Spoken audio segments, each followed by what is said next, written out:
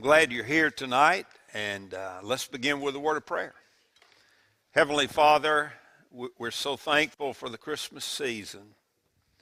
We're so thankful for our families and for the opportunities we have to spend time with them and to just celebrate the incarnation of the Lord Jesus Christ. And Father, as we come to you tonight, we pray in the name of Jesus that through the Holy Spirit's ministry, you would give us rich insights into this important prophecy in the book of Ezekiel. Lord, we need the help of the Holy Spirit to understand it and to apply it properly to our lives. Lord, we're so thankful that we serve a God who knows the future, a God who has already ordained what would happen. And Father, we praise you that everything that's happening in the world is happening according to your plan and your will. Lord, I thank you that in the Bible you show us how it all plays out in the end. And we're so thankful that we're going to be a part of your eternal kingdom as born-again believers. And we will be with you forever and ever and ever in a perfect paradise. Lord, we love you. In Jesus' name, amen.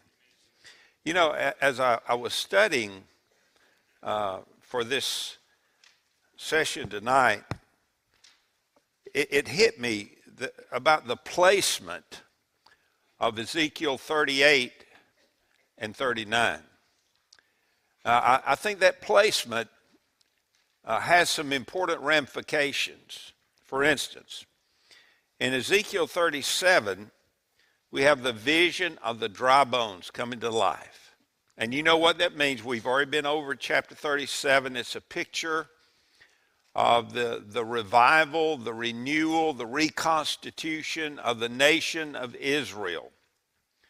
Remember, the nation of Israel basically was booted out of their land, the land that God gave them in AD 70. And they didn't come back into the land and become a nation until May the 14th, 1948. And all of that, what happened on May the 14th, 1948 is a fulfillment of the vision of the Valley of Dry Bones, okay?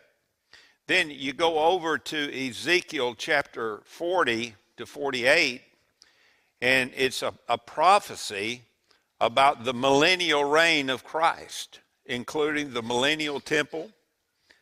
And then sandwiched in between those two is Ezekiel 38 and 39. Now, I think we can assume from that this prophecy, the prophecy of 38 and 39, the war of Gog and Magog, will take place somewhere between the time of 1948, when the nation of Israel was reconstituted, and the second coming of the Lord Jesus. Somewhere along in that large swath of time, the war of Gog and Magog will take place. I am not prepared to give a precise time for that because I don't know. I just don't know. A lot of scholars have made educated guesses, but nobody can say for sure when it will happen. There are even some over in Revelation chapter 20. There is a revelation of what will happen at the end of the millennial reign of Christ. There's going to be another war of Gog and Magog, and people say, well, that's the war of Gog and Magog. No, it can't be. It absolutely cannot be that, okay? So somewhere between 1948 and the second coming of Jesus, the war of Gog and Magog will take place. Now, we are given some hints, and we're given some signposts that if we're paying attention, we can get some ideas, and we're going to look at some of those tonight.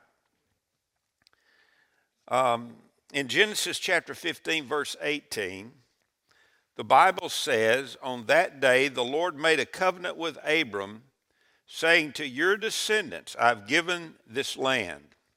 from the river of Egypt as far as the great river, the river Euphrates.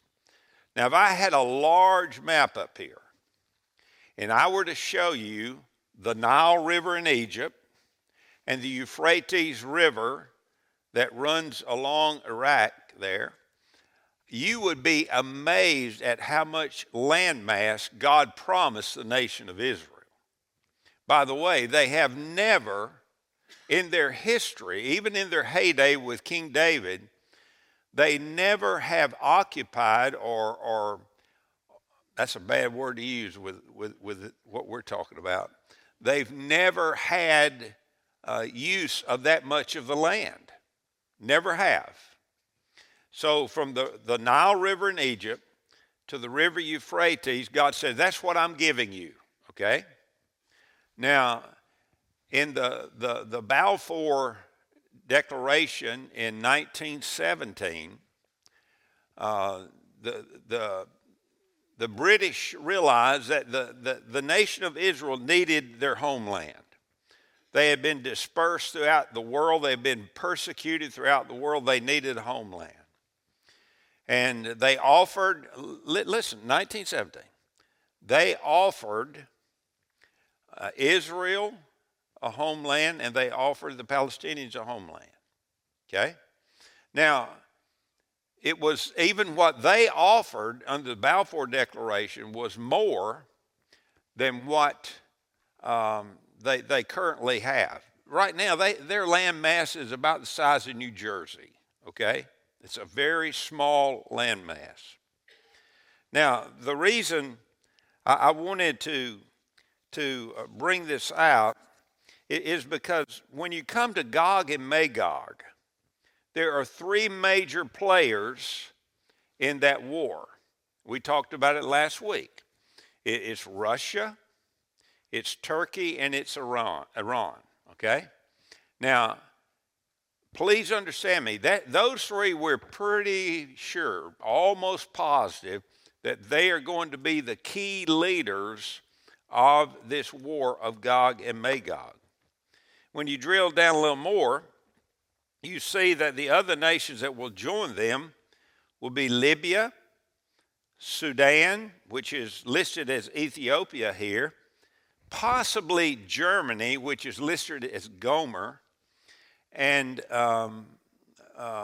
let's see. Yeah, that's it. So there are 5 nations as a part of this. The leader of this coalition of rabid anti-Semites will be Gog. Remember we talked about it. Gog is not a place, it's not a country. Gog is a title. It means czar, it means ruler, president, whatever you want to call him. But he'll likely be a Russian dictator or czar. We talked last week, could Putin possibly be this Gog that's mentioned here in Ezekiel chapter 38? And we can't say for sure, nobody can say for sure. We talked about some of the indicators, and he could be. He very well could be. But we can't say for sure that he is the one. I do find it interesting that none of Israel's neighboring nations are mentioned in this war of Gog and Magog, not a single one of them. Now, one possible explanation is that Psalm 83 pictures a war with the inner circle of nations that could result in the peaceful conditions that Israel experiences before the war of Gog and Magog. Just take your Bible, flip over to Psalm 83. Some of the Psalms are very prophetic. Psalm 22 is very prophetic. Psalm 2 is very prophetic. Psalm 110 is very prophetic. And Psalm 83 is very prophetic also. Let's just look at it for just a moment. I don't want to read the whole thing, but I do want to read just a part of it. O God, do not remain quiet. Do not be silent, O God, and do not be still. For behold, your enemies make an uproar, and those who hate you have exalted themselves. They have They make shrewd plans against your people and conspire together against your treasured ones.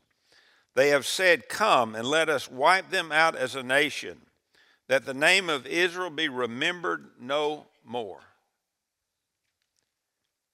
For they have conspired together with one mind." You see, anti-Semitism didn't start on October the 7th, 2023. It's been going on since the days of Genesis, okay? Anti-Semitism is a major problem, has been a major problem, and will forever be a major problem until Jesus, the Prince of Peace, comes. You go over to, let me see. Look at verse 6. The tents of Edom and the Ishmaelites, Moab and the Hagrites, Gebal and Ammon and Amalek, Philistia with the inhabitants of Tyre, Syria has also joined with them. They have become a help to the children of Lot. Deal with them as with Midian. And the psalmist here is saying, destroy them the way you destroyed Midian. And so it goes on, and it basically, it's a picture of the destruction or the insignificance of the nations that surround Israel today, okay? So that very well could be the reason that none of these nations are mentioned when it comes to the war of Gog and Magog, the ones close to Israel today. Now, the nations involved in this end-time drama are moving into place as we speak today. Do you realize that in Syria, which is just across the northern border there in Israel, in Syria, Russia and Iran are actively engaged right now, within a stone's throw of Israel, okay? They are two of the major players that we see in this end-time drama. This problem of anti-Semitism, according to University of Massachusetts professor of criminology, Arlie Perlinger, listen to this quote. The U.S. is currently experiencing one of the most significant waves of anti-Semitism that it has ever seen. This wave predates the October 7th massacre that initiated the war between Israel and Hamas. In 2022, incidents of harassment rose 29% compared to 2021. Acts of vandalism surged 51%, and physical assaults jumped 26% to an average of 10 reported incidents a day. The week after Hamas, this blows my mind. The week after Hamas terrorists attacked Israeli civilians, anti-Semitic incidents tripled compared to the same week in 2022.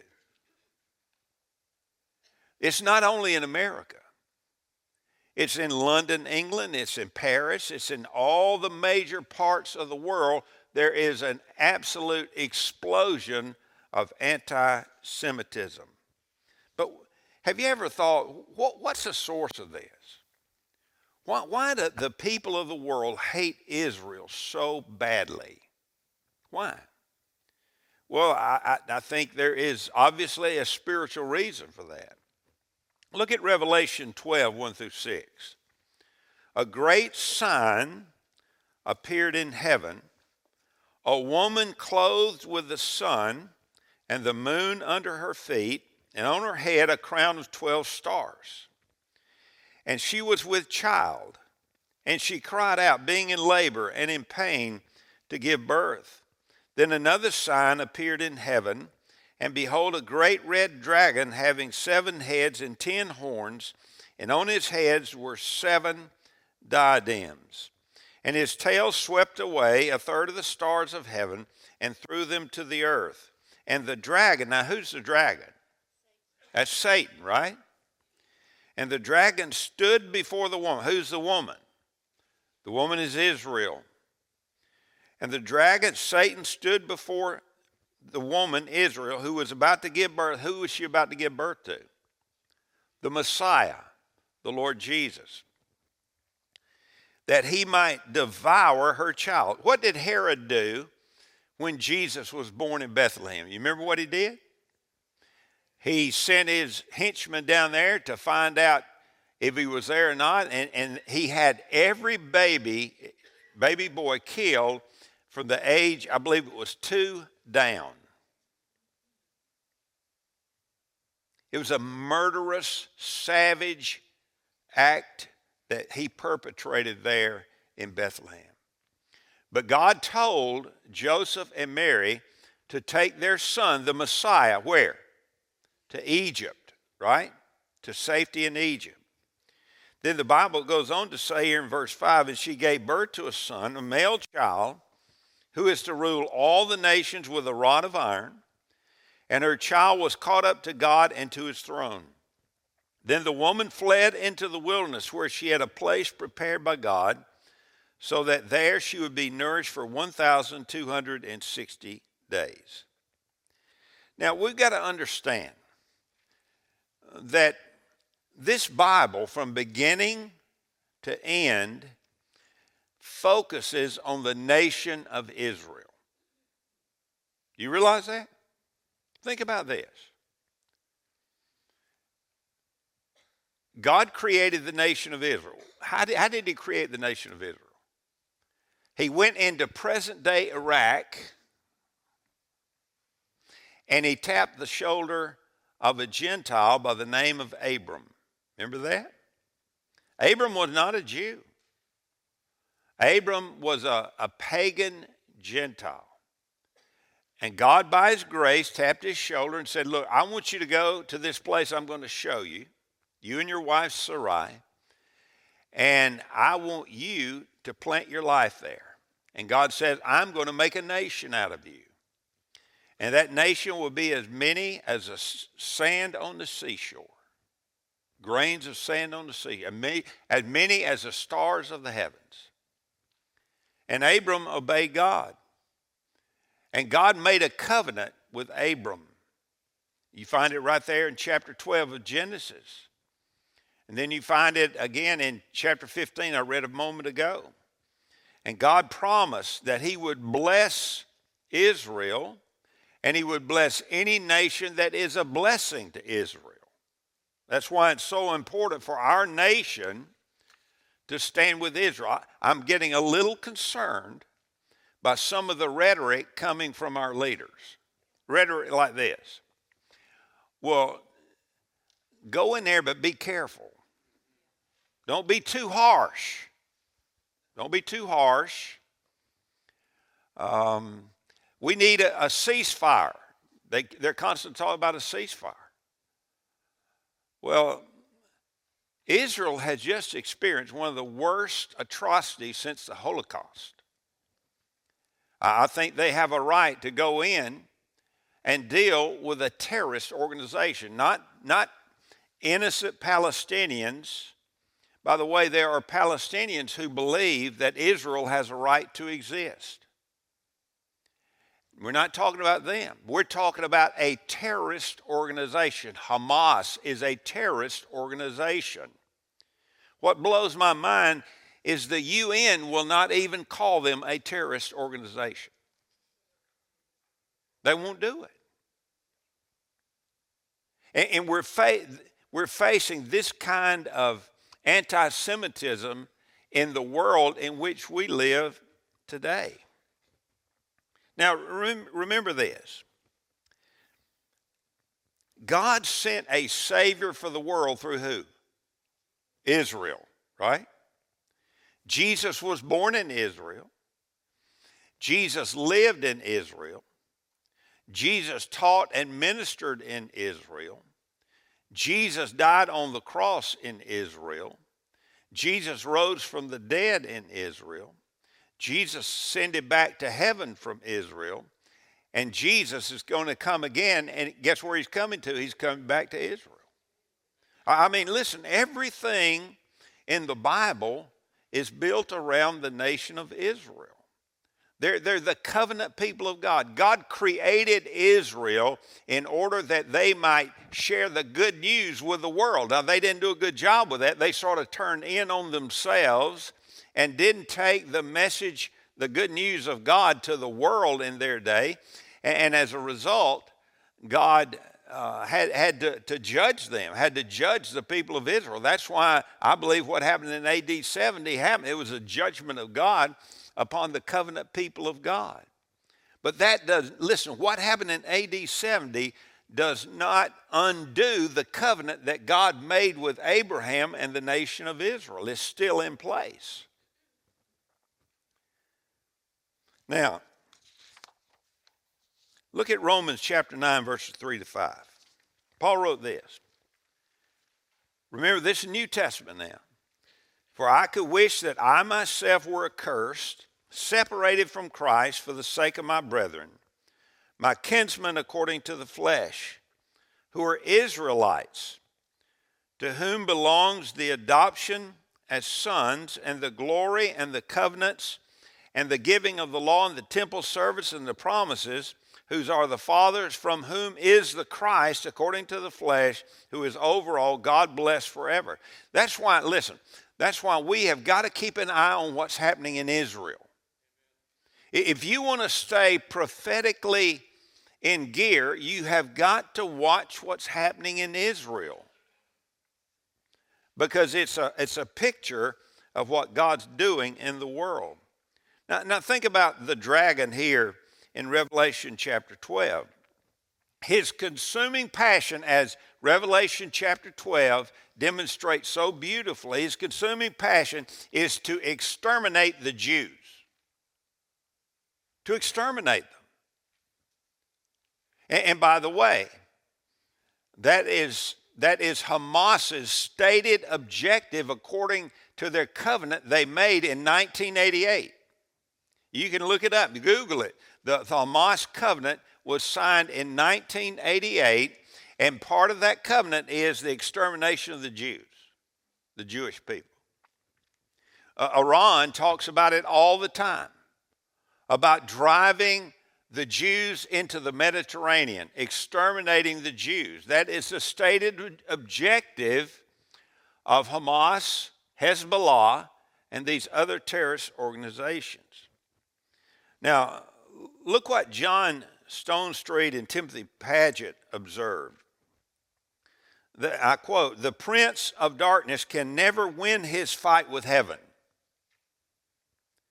But in defiant desperation, he incites people to commit evil and inflict pain, especially on those through whom God works in redemption." That would be the nation of Israel. And by the way, that would be the Christian church. I think one of the things that Jesus made clear to us in the Sermon on the Mount right there in Matthew chapter 5 is that persecution is going to be something we have to deal with. We are going to suffer. We're going to have to deal with persecution at a level that none of us in this room have ever had to deal with before. It's coming because Satan has a devious, zealous desire to destroy anybody or any group of people who is in any way connected with God's redemptive plan. Now, our plan is the gospel. And I can tell you, Satan hates the gospel. And he hates any church that stands for the gospel. And any believer that wants to share the gospel. He's coming after you. That's just a fact. John Phillips said, "No nation on earth has suffered so severely and for so long as Israel." None. Nobody can compare with them. As we approach Christmas, the continued existence of the Jewish people as a nation serves as a powerful witness to God's power and to his faithfulness. Let me tell you, The Nazis could not eliminate and exterminate the Jewish people. The Ottoman Empire could not destroy the Jewish people. The Babylonians could not destroy the Jewish people. The Persians could not destroy the Jewish people. And you go right, the Greeks could not destroy the Jewish people. The Romans could not destroy the Jewish people. And you just keep on going up through the ages, and there's always been somebody who's wanted to exterminate the Jewish people and destroy the Jewish nation. And the very fact that there is a nation, a tiny nation the size of New Jersey over there in the Middle East today, is a testimony to the faithfulness of God and to the fact that God keeps his promises. And we ought to be blessed by that. Right here in this building tonight, we ought to be blessed by that. Now, let's look. Last week we finished with verse 9 of Ezekiel 38. Let's look at verses 10 to 12. Thus says the Lord God, it will come about on that day that thoughts will come into your mind, and you will devise an evil plan. Now, who's he talking to? He's talking to Gog, the leader of this evil coalition that's going to come against the nation of Israel in the last days. So it will come about on that day that thoughts will come into your mind, and you will devise an evil plan. Isn't that amazing? God knows exactly what they're going to think, right?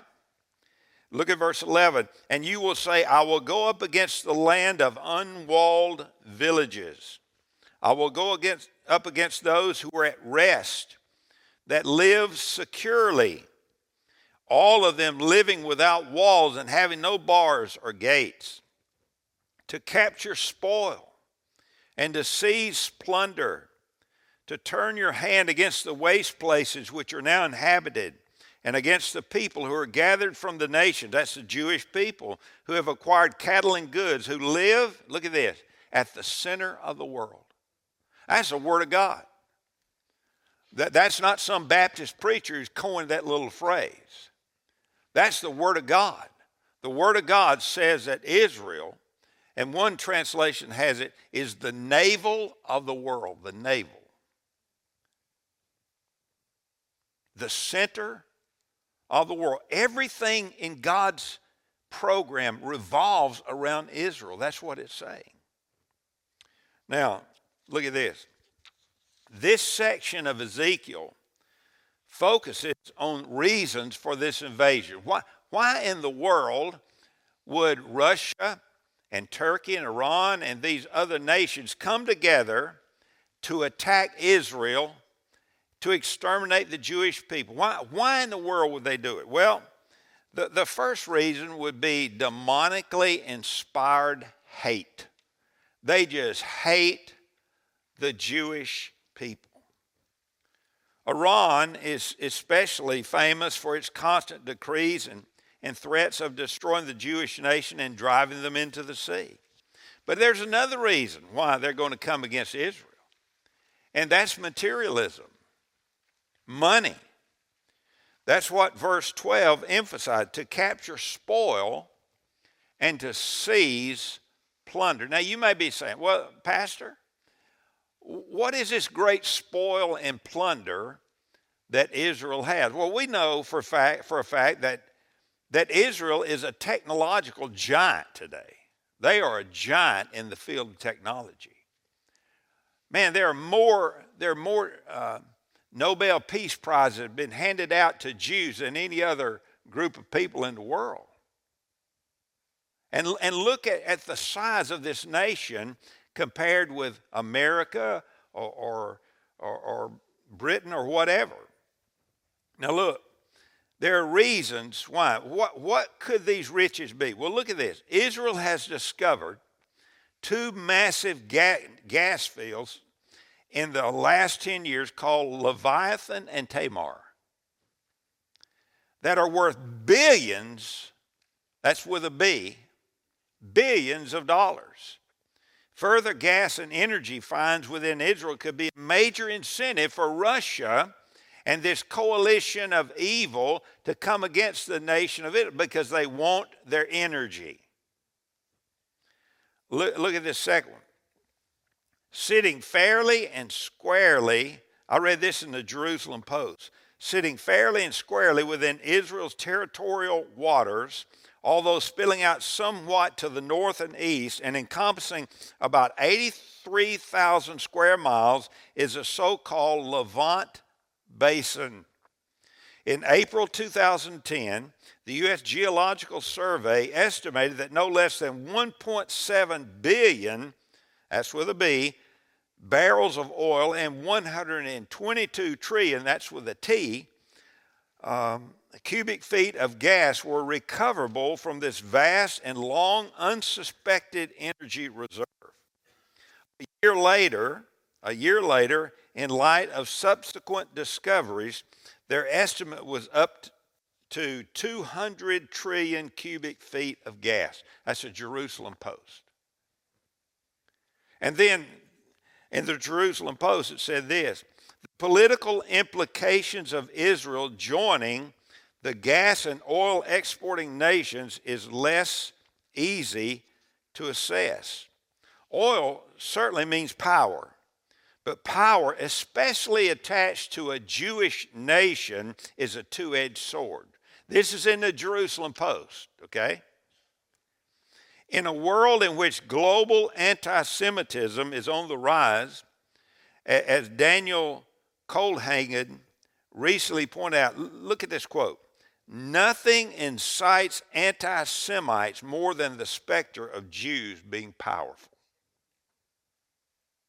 You want to know a reason why Russia and this coalition is going to come against the nation of Israel in the last days? Here's a perfect reason. Now, we know that the Dead Sea is full of all kinds of just an abundance of minerals and chemicals, okay? And it's very valuable, very valuable. So that's another thing that they've got going for them that these nations may come against. Joel Rosenberg wrote this. He said, while the Bible clearly explains that the Lord will bring the Jewish people back to the land of Israel and allow them to reclaim their God-given ownership of the land, no, and this is a great word for us. Nowhere in the Bible are Jews or any group of people given a license to commit injustice. To the contrary, the Bible teaches that Israelis are commanded to love their neighbors, Leviticus 19:18. The Bible also teaches that Israelis are commanded to love their enemies and pray for those who persecute them. That's the Jewish Messiah made that statement in Matthew 5:44. The Jews do have rights to the ownership of the land, but they also have responsibility to govern justly, compassionately, and in accordance with the Scriptures. In Leviticus 19:33 and 34, for example, the Lord says, when a stranger, that's a non-Jew, resides with you in your land, you shall not do him wrong. The stranger who resides with you shall be to you as the native among you, and you shall love him as yourself, for you were aliens in the land of Egypt. I am the Lord your God. I think we've got to make sure that in light of the atrocities that happened on October the 7th, and in light of this anti-Semitism and hatred toward the nation of Israel, we got to be careful. We got to stay balanced, okay? We cannot go to an extreme on either side. We've got to be balanced and balanced on the Word of God, right? Now, let's move to the next section of our study. By the way, Joel Rosenberg, who wrote that's a Jew. His home is in Israel. He's living in Israel as we speak. So let's look at verses 13 to 16. Sheba and Dedan and the merchants of Tarshish with all its villages will say to you, have you come to capture spoil? Have you assembled your company to seize plunder and to carry away silver and gold, to take away cattle and goods and to capture great spoil? Therefore prophesy, son of man, and say to Gog, That's the leader. Now, that's the leader of Russia and this coalition. Thus says the Lord God, on that day when my people Israel are living securely, will you not know it? You will come from your place out of the remote parts of the north, you and many peoples with you, all of them riding on horses, a great assembly and a mighty army. And you will come up against my people Israel. Do you see what God says here? He says, my people Israel. Like a cloud to cover the land, and it shall come about in the last day. When will it happen? It'll happen in the last days. Do you know when the last days started? The last days started when Jesus ascended back to heaven, was resurrected from the dead. That's when the last days started. We are living in the last days. I can say that with absolute assurance. But this is going to happen in the last part of the last days. Look at verse 15. You will come from your place out of the remote parts of the north, you and many peoples with you, all of them riding on horses, a great assembly and a mighty army, and you will come up against my people Israel like a cloud to cover the land. It shall come about in the last days that I will bring you against my land, so that the nations may know when I am sanctified through you before their eyes, O Gog. Now listen to me very carefully. Here's the picture. Sheba is the ancient name for Arabia. That would be Saudi Arabia today. Dedan is an ancient name for the region of the Persian Gulf, where we currently call what we currently call the Emirates, the United Arab Emirates, Kuwait, etc. And Tarshish is the ancient name for the Gold Coast of Spain. Thus, the merchants of Tarshish, with all its villages, it generally thought to be the business and political leaders of Europe and the West.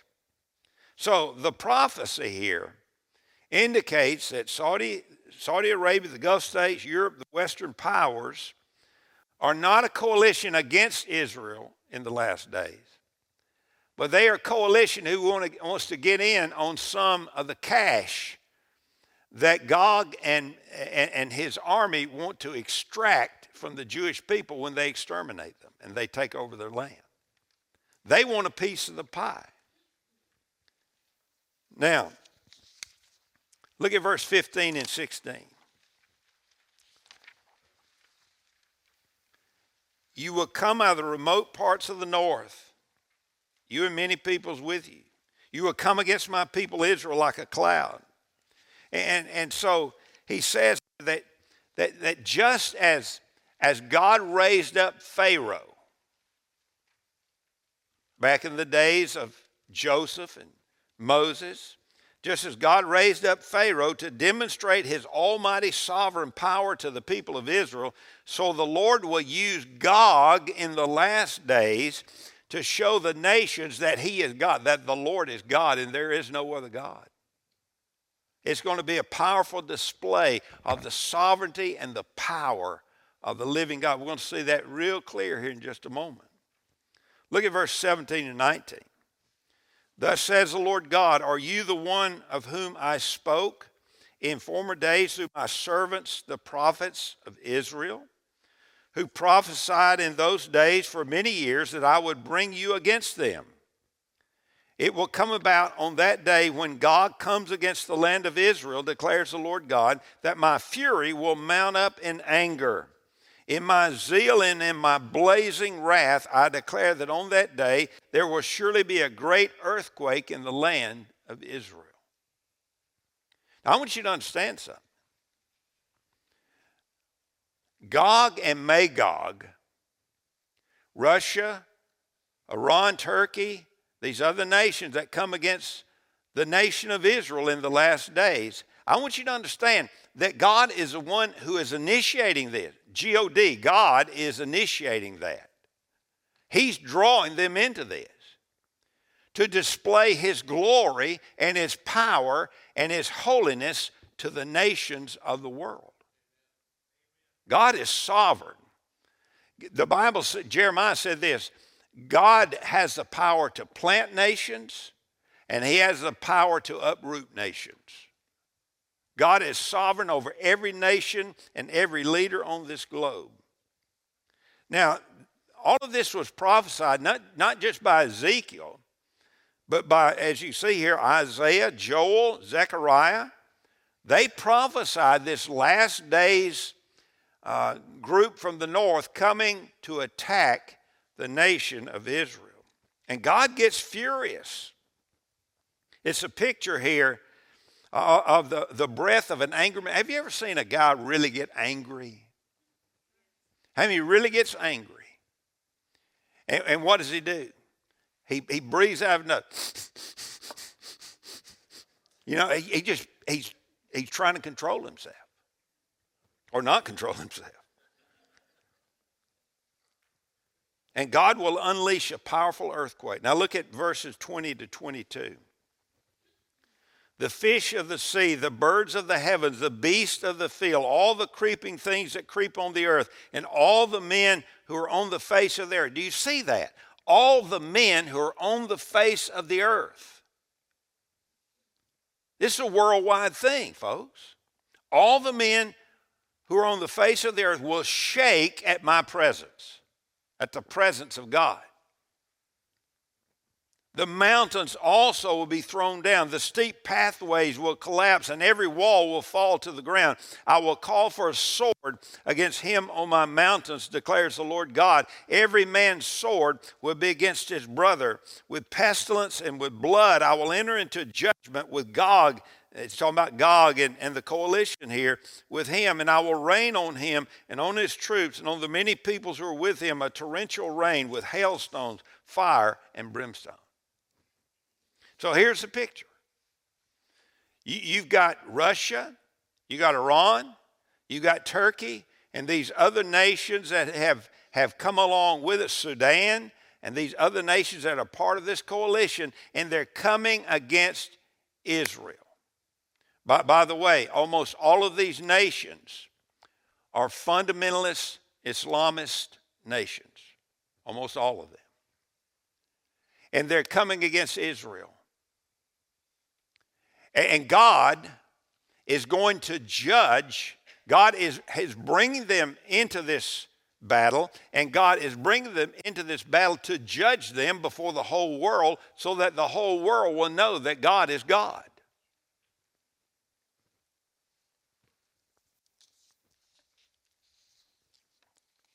Look at the last page here. Gog's, I had to really say that word, G-O-G, Gog. Gog's enormous coalition outnumbers the Jewish people by it's an amazing amount, and the outlook will look absolutely bleak. Can you imagine the Jewish people?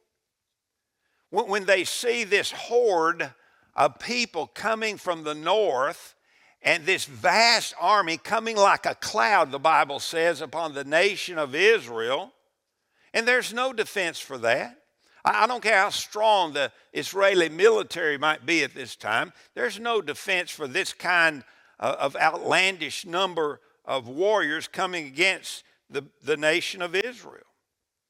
But verses 21 and 22 reveal that the God of Israel will demonstrate his power and act on behalf of the Jews in 4 specific ways. Number one, a huge earthquake. This has to be the mother of all earthquakes, okay? That's talking about right here. And then Gog's army, this is what's interesting. Gog's army will panic and turn on each other. Hey, if we had time, we'd go over to 2 Chronicles chapter 20, verses 1 to 23. And in that chapter, there's a story of Jehoshaphat, who is the leader of God's covenant people. And a great, huge crowd of warriors have come against Israel from these other nations. And Israel is so badly overwhelmed and outnumbered, there's just no chance for them to survive. You know what Jehoshaphat did? He got along with God. And he prayed. And he said, God, we don't know what to do, but our eyes are on you.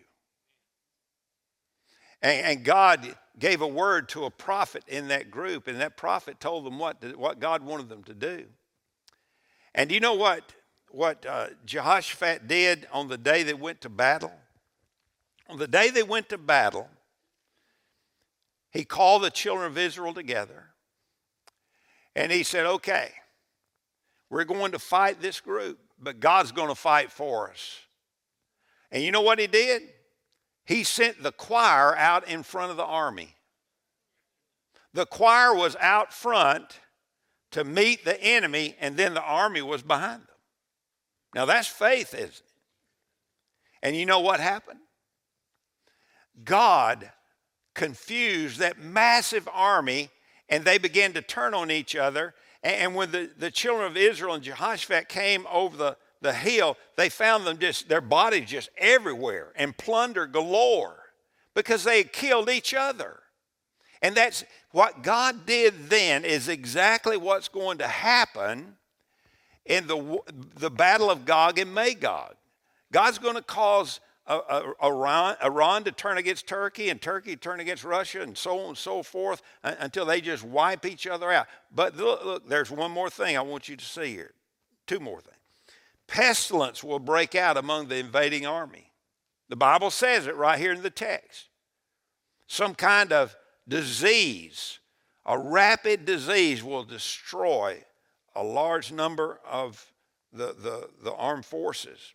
And then God will unleash fire, brimstone, hail, and torrential rain. It's almost like a picture of Sodom and Gomorrah all over again. And God will show himself strong on behalf of his covenant people, and God will be glorified. Now, this is no coincidence. This is not something that just is a happenstance type thing. God's fingerprints are all over this, all over it. The sovereign, holy, and just God is bringing his judgment upon these ungodly, demon-inspired people who hate the covenant people of Israel. Now look at the last verse, verse 23. God says this, I will magnify myself, sanctify myself, make myself known in the sight of many nations, and they will know that I am the Lord. And you say, well, how in the world are all the nations of the world going to glorify God and be sanctified by seeing what God does here? Well, think about the technology of today. Listen, if you burp in Australia, we'll know it in America within the next split second, right? So think about it. Social media, television, there is no doubt that at this point in time, NBC, ABC, Fox News, they'll all be over there in the Middle East, and their cameras will be trained on all of this, and God will be glorified all over the world because of what he's doing. That's what it's all about, right? But let's just drop it down into our own lives. If it's God's will for him to be glorified in this moment, in these last days, don't you think it's his will for him to be glorified in this church? Don't you think it's his will for him to be glorified in our individual lives as we live out our lives every day in a world that's going haywire? Absolutely haywire. Absolutely, folks. That's God's will. You know, the Bible says, I think it's 1 Corinthians chapter 6 or 2 Corinthians chapter 6, 1 Corinthians chapter 6, that you were given the Holy Spirit. The Holy Spirit indwells your body, and the Bible says that you are to glorify God in your body. Your body belongs to God. Every part of you belongs to God. And you know what we ought to do when we get up in the morning? We ought to set as our goal. We ought to say, Lord, help me to glorify you today. Help me to glorify you. Help me to please you and honor you today. And then do that every single day that we live as long as we have a breath in our body. Hey, This has been good stuff. Now listen, we got one more week. Next week, I got to cover all of 39. I need your prayers. That's 29 verses. So come with your pen in hyperdrive, and we're going to cover those 39 verses, and we're going to ask God to speak to us. Next week is the last week of our Wednesday night until after Christmas, okay? So I want to finish this next week. So let's pray and let's just come ready to hear what God has for us next week. We've covered a lot of ground. Chapter 36, chapter 37, chapter 38. One more chapter. Let's finish well, okay? All right, let's pray. Father, thank you so much for our time together. Father, as we close out our time, and as we look at verse 23 of chapter 38, where you say that you will magnify yourself, you will sanctify yourself, you will make yourself known in the sight of many nations, and they will know that you are the Lord. Lord, I pray that anybody that we meet will know that we are believers, that we are followers of the Lord Jesus Christ, the Jewish Messiah. And I pray, Lord, that every person that we meet, just by watching the way we carry ourselves, the things we say, the things we do, that they will know that you are the Lord, that you are the Lord God, and there's no other God beside you. Lord, I pray we'd be so committed to you and so sold out to you that you would be glorified in and through our lives every single day. Lord, we love you and bless you and praise you. In Jesus' name, amen.